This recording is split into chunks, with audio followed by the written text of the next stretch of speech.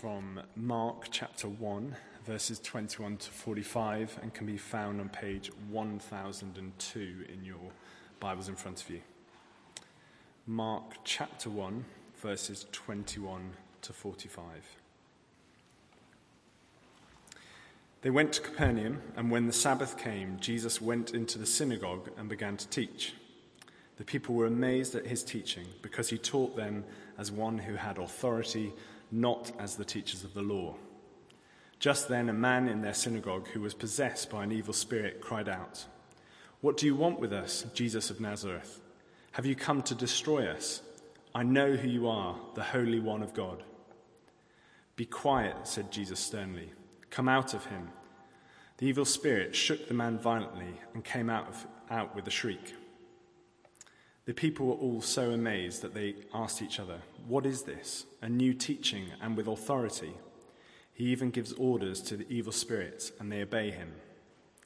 News about him spread quickly over the whole region of Galilee. As soon as they left the synagogue, they went with James and John to the home of Simon and Andrew. Simon's mother-in-law was in bed with a fever, and they told Jesus about her. So he went to her, took her hand, and helped her up. The fever left her, and she began to wait on them.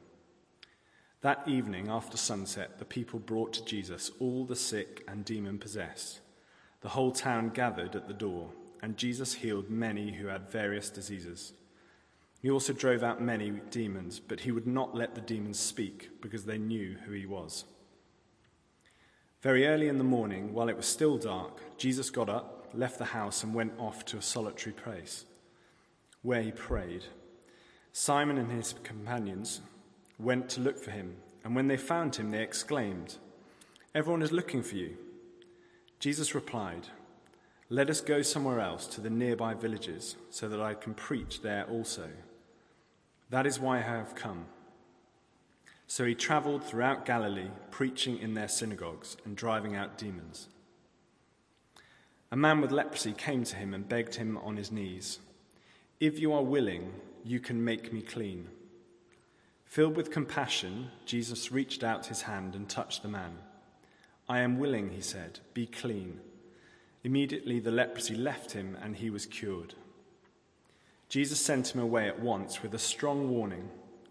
"See that you don't tell this to anyone, but go, show yourself to the priest and offer the sacrifices that Moses commanded for your cleansing as a testimony to them." Instead, he went out and began to talk freely, spreading the news.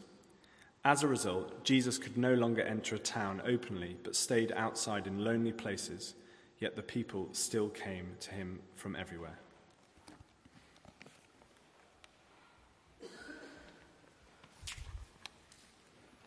Let us pray.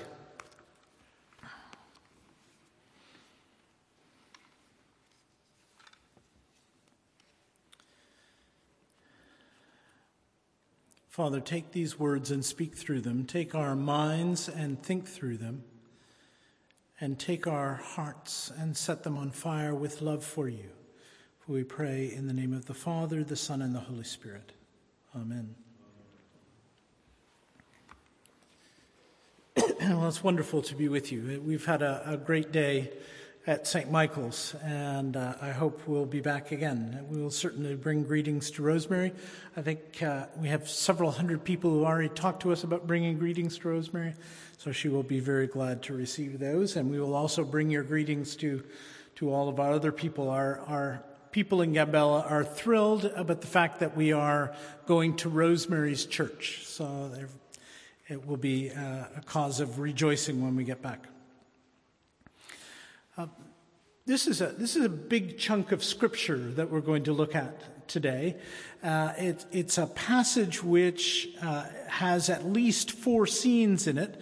A couple of these scenes could be subdivided if we wanted to, but this passage covers 24 hours or less in the life and ministry of Jesus. Actually, the first 24 hours, it seems, of Jesus' ministry after his baptism and his temptation.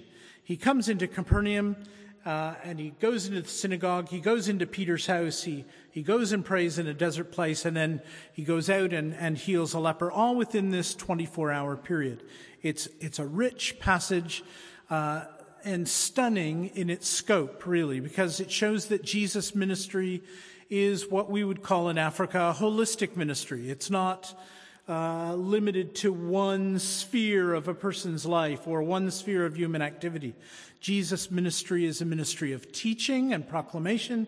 It's a ministry of healing, and the text says that Jesus healed all kinds of diseases, not just one kind. He didn't specialize in cancer or something. And it says that he drove out demons. So there are spiritual dimensions, dimensions of the mind and the body, all involved in what Jesus is doing. The other thing about this chunk of Scripture is that the pace is incredibly quick. The translation we just read used synonyms for a word that Mark uses repeatedly in this passage, and the word is usually translated immediately.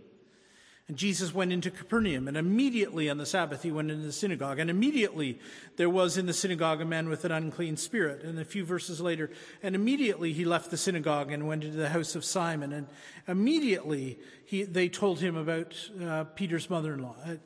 The pace is very quick, so much so that some scholars say, well, Mark must just mean, he must use the word immediately just as a kind of a comma, a pause. But there's much more to it than that, I think. Jesus' ministry is, at this stage at least, is fast-paced, and things are coming at him one after another. This happened, then this happened. And he has to rely on the Holy Spirit, which has come on him at his baptism, to minister to people in this area of Capernaum. There is not a huge amount of time to examine this rich text. I was warned a bit this morning that 15, 20 minutes would be enough. I was told that this evening would be a little more relaxed, but it is dangerous. I'm an African bishop, and African bishops do have a tendency to keep going. I have a friend who is an archbishop in Nigeria, and he was told at a conference that he had 45 minutes. And so he introduced himself, and that took about 15. And then he said, okay, now you can start timing me. So it took a little more than 45 minutes. So I won't do that today. So we'll look at these 4 scenes, and then after those 4 scenes, there is one surprise that I want us to look at from this passage. Well, the first scene is in the synagogue in Capernaum. This is a real place. You can go there. In Capernaum, which was a little fishing village on the shore of Lake Galilee, there was a synagogue, and it was founded in the 1st century. The foundation is there. It was later built over, so that right now there are pillars and a beautiful foundation of a marvelous 4th or 5th century Byzantine synagogue, but you can see a bit of the original foundation under the floor. This is a real place. This happened in real space and real time.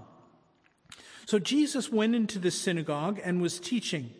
And then it says there was an unclean spirit. So the first miracle Jesus does in his ministry, as far as Mark is concerned, probably the first miracle of his ministry, is a spiritual battle. It's an exorcism. And this sets the tone for Jesus' ministry. Jesus' ministry is not simply helping people or helping people to get along a little more. The first letter of John tells us that the Son of God came into the world to destroy the works of the devil. Spiritual battle at the beginning of Mark sets the tone for the whole gospel. This reminds us that the Gospel of Mark sets itself in the context of the bigger story of the whole Bible. Because, of course, at the beginning of Genesis, we have the story of God creating a good world, a world which is fit for human creatures to take care of. And yet, very close to the beginning of that story, we also hear of how that world was ruined. Yes, by human sin, and because of sin, death entered the world, but there is someone else involved in that story as well. There is the tempter, the ancient serpent, as he is called in the book of Revelation, the devil, who tempts Eve and Adam, and they fall. Because of that fall, our world is in utter chaos. But Jesus comes into Capernaum and he drives out the evil spirit. The world that has been ruined by sin is beginning to see a new thing, and that is the kingdom of God. This is what Jesus came to preach. It says earlier in Mark chapter 1, he came to preach, proclaim the kingdom of God. But he not only preached it, he demonstrated it. This first miracle is a demonstration that there is another kind of rule that is being inaugurated in the ministry of Jesus. So that's where this passage starts, with this scene in the synagogue in which Jesus drives out this demon and restores this poor demon-possessed man to a right mind. The second scene is in Peter's house, or Simon's house. Now, if you go to Capernaum and you go into the synagogue and then you leave and walk a block away, you will get to Peter's house. There is a place there which has been restored by archaeologists, and many people believe this was the place where this next scene took place. And that's because there is Christian graffiti that has been found that goes back there many, many centuries and has been built over. It was obviously a place of pilgrimage for the early church. So in Peter's house, two things happen. The first thing that happens, Mark says, immediately, they told him about Peter's mother-in-law, who is sick with a fever. And Jesus takes her by the hand, and it says, he raised her up. Now, it's an interesting phrase. It means not only that he healed her, but something else I think is going on here in Mark's language. This is the same verb that is used at the end of Mark's gospel to talk about God raising Jesus from the dead. Jesus raised up this woman, just as at the end of the gospel, Jesus is going to be raised from death. There is a hint here, I think, that the ministry of Jesus is a ministry which brings life. We will come back to that. Now, there's a bit of an uncomfortable bit in this story, and that is that it says that after she was raised up, she immediately began to serve. This is uncomfortable because, of course, many people will say, this is just another example of that patriarchal Christian religion imposing itself on women and forcing women to serve. Isn't she a bit tired after being sick? Shouldn't she rest a bit? Why does she have to serve? Why don't the men do something? Well, actually, there's something more to that word serve in this text than would be implied by that kind of idea. Yes, she gets up and she serves. Yes, women were expected to serve, but there is more to it. Remember the story of Mary and Martha found in the Gospel of Luke. Martha is working in the kitchen and getting anxious, and Mary is sitting at the feet of Jesus. And Jesus says that Martha, you shouldn't be concerned about this. She has chosen a better way. So there is a relativization of that patriarchy in the biblical text. But there's something else in Mark's gospel as well, because the idea of servanthood is mentioned nearer the end of the gospel. As Jesus is beginning to approach Jerusalem, and he's beginning to explain more and more to his disciples about what is going to happen in Jerusalem, that he is going to be handed over, that he's going to suffer, that he's going to die on a cross and then be raised from the dead, he describes his own ministry by saying this: the Son of Man came not to be served, but to serve, and to give his life as a ransom for many. So actually, Peter's mother-in-law serves as an example of what Jesus is going to do, that he is the servant of God. He is the suffering servant. She is just one example of what it means to be someone who encounters Jesus, finds new life, and then is empowered to serve.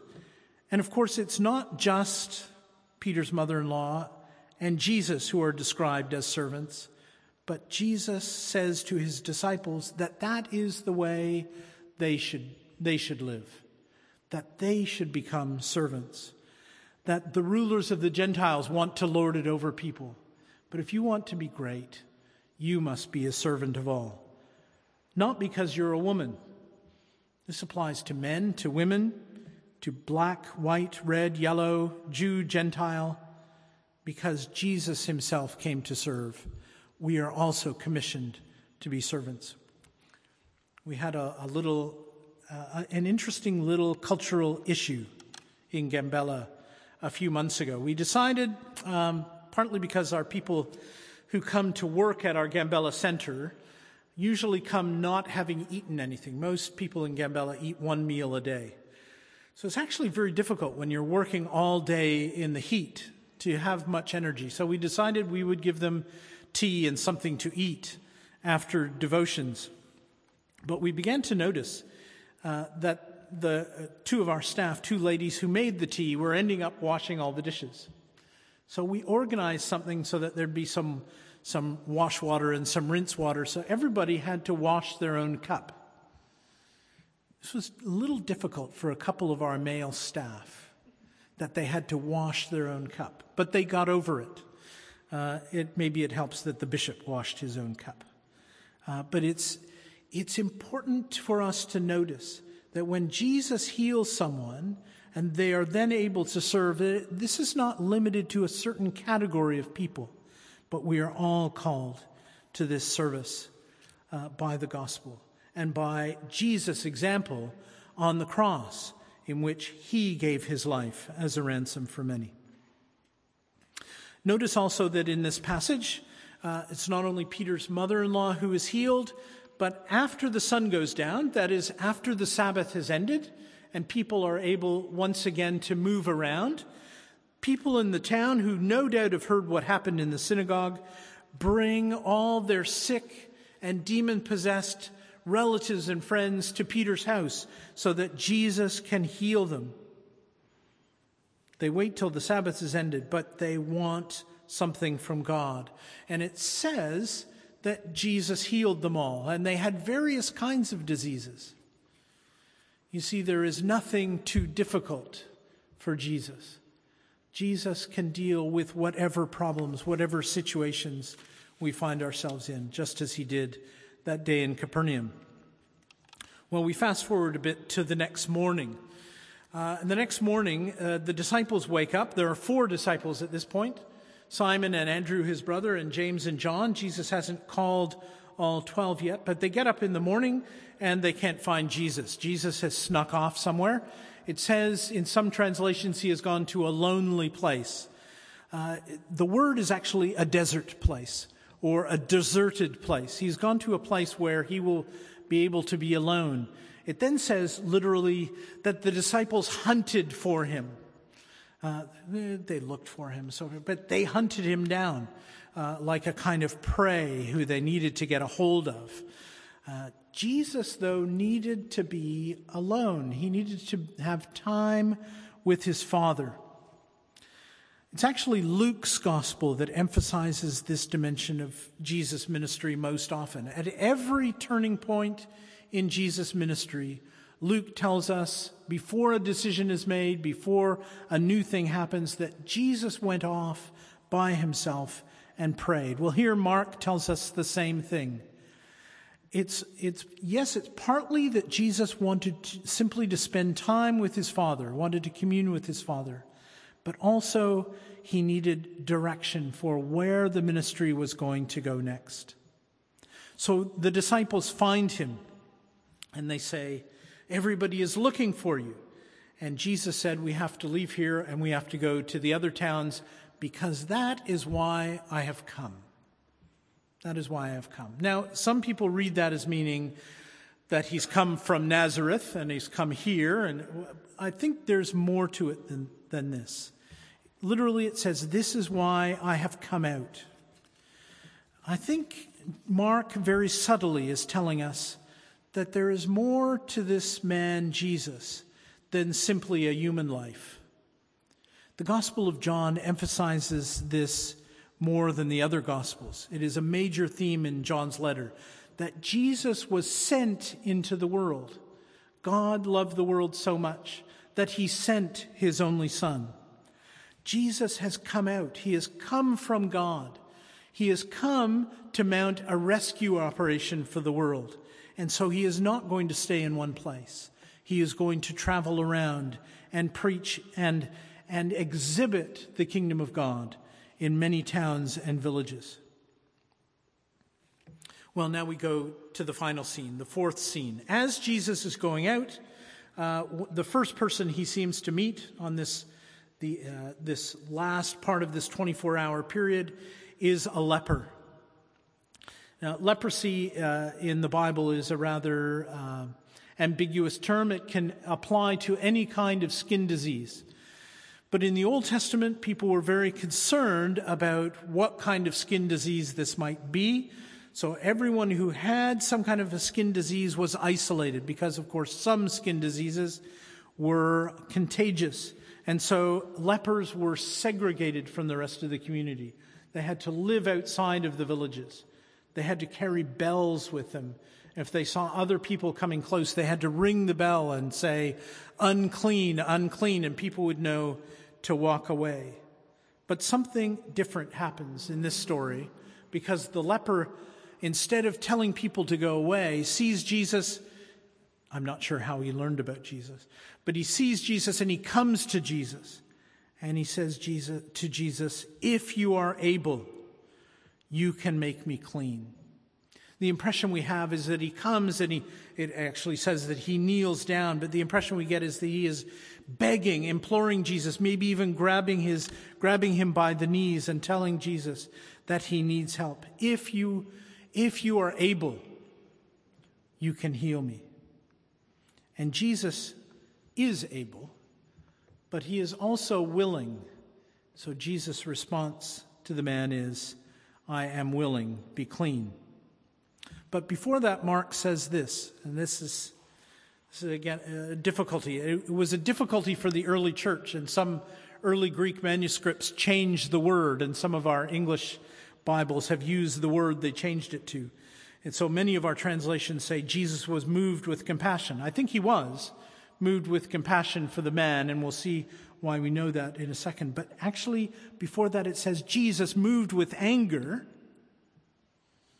Well, he wasn't angry with the man, I don't think. He wasn't angry with this poor man suffering from leprosy. He was angry at what he saw as the disfigurement of God's good creature who had been living such a horrible, difficult life, isolated from other human beings. And so in his anger at that disease, Jesus said, "I am willing," and he touched him and said, "Be clean." He touched him because this man needed not only to be healed of his disease, he needed to be healed of his isolation, the psychological wounds which have come from being in such a state of being isolated from other human beings. And that brings us to the surprise. We've seen the four scenes: Jesus in the synagogue, Jesus in Peter's house, Jesus off praying in a lonely place, and Jesus healing a leper. But now there's a surprise. At least it's a surprise for us who live in the Western world, because there's something here which is actually different from the way we look at the world. In the Greek of the first story in the synagogue, it doesn't say that Jesus encountered a man with an evil spirit or with a demon. It says a man with an unclean spirit. And that unclean spirit says to Jesus, "We know who you are. You are the Holy One of God." The leper, when he comes to Jesus, says, "You can make me clean." He doesn't say simply, "You can heal me." He says, "You can make me clean." And Jesus makes him clean unnecessarily by touching him. Jesus could have healed him at a distance. He did that at other periods in his ministry. He healed people from a distance. But here Jesus deliberately touches him. These are shocking things, as you all know from your very extensive study of the book of Leviticus. I know that's probably the favorite book of most of you here. The book of Leviticus is about the holiness of God. There is a refrain throughout the book of Leviticus: you shall be holy because the Lord your God is holy. Holiness in the book of Leviticus is related to this synonymous idea of cleanness. Leviticus divides the world into things that are clean and things that are unclean. So, for example, there are some animals that the people of Israel are allowed to eat, and they are described as clean. There are some animals that the people of Israel are not allowed to eat, and they are described as unclean. Many of those animals you probably eat. Shellfish, pigs. Bacon is one of my favorite things. What does this mean? Well, let's come back to that in a second. It's not only animals that are divided into these two categories. People are sometimes clean, sometimes not clean. Some people are unclean all the time. Gentiles are basically unclean. Samaritans, definitely unclean. Actually, the Mishnah, not the book of Leviticus, but the Mishnah, which was written after the New Testament, says that Samaritans are unclean from birth. Jews and Samaritans did not like each other very much. Even in the Gospel of John, when Jesus asks for water from the woman at the well, she is surprised. And John says that she is surprised because Jews do not use with Samaritans. They don't use the same utensils because Samaritans are unclean. But even Jews are unclean from time to time. Women, for example, are unclean for 7 days when they are bleeding. People are unclean if they touch a dead body. People are unclean if their shadow passes over a dead body. Well, not only animals and people are unclean, places are unclean. The Holy of Holies in the temple or the tabernacle is the most holy place. The rest of the tabernacle or the temple is holy, but not as holy as the most holy place. Jerusalem is also holy, a little less holy than the temple. Israel is a little less holy than Jerusalem.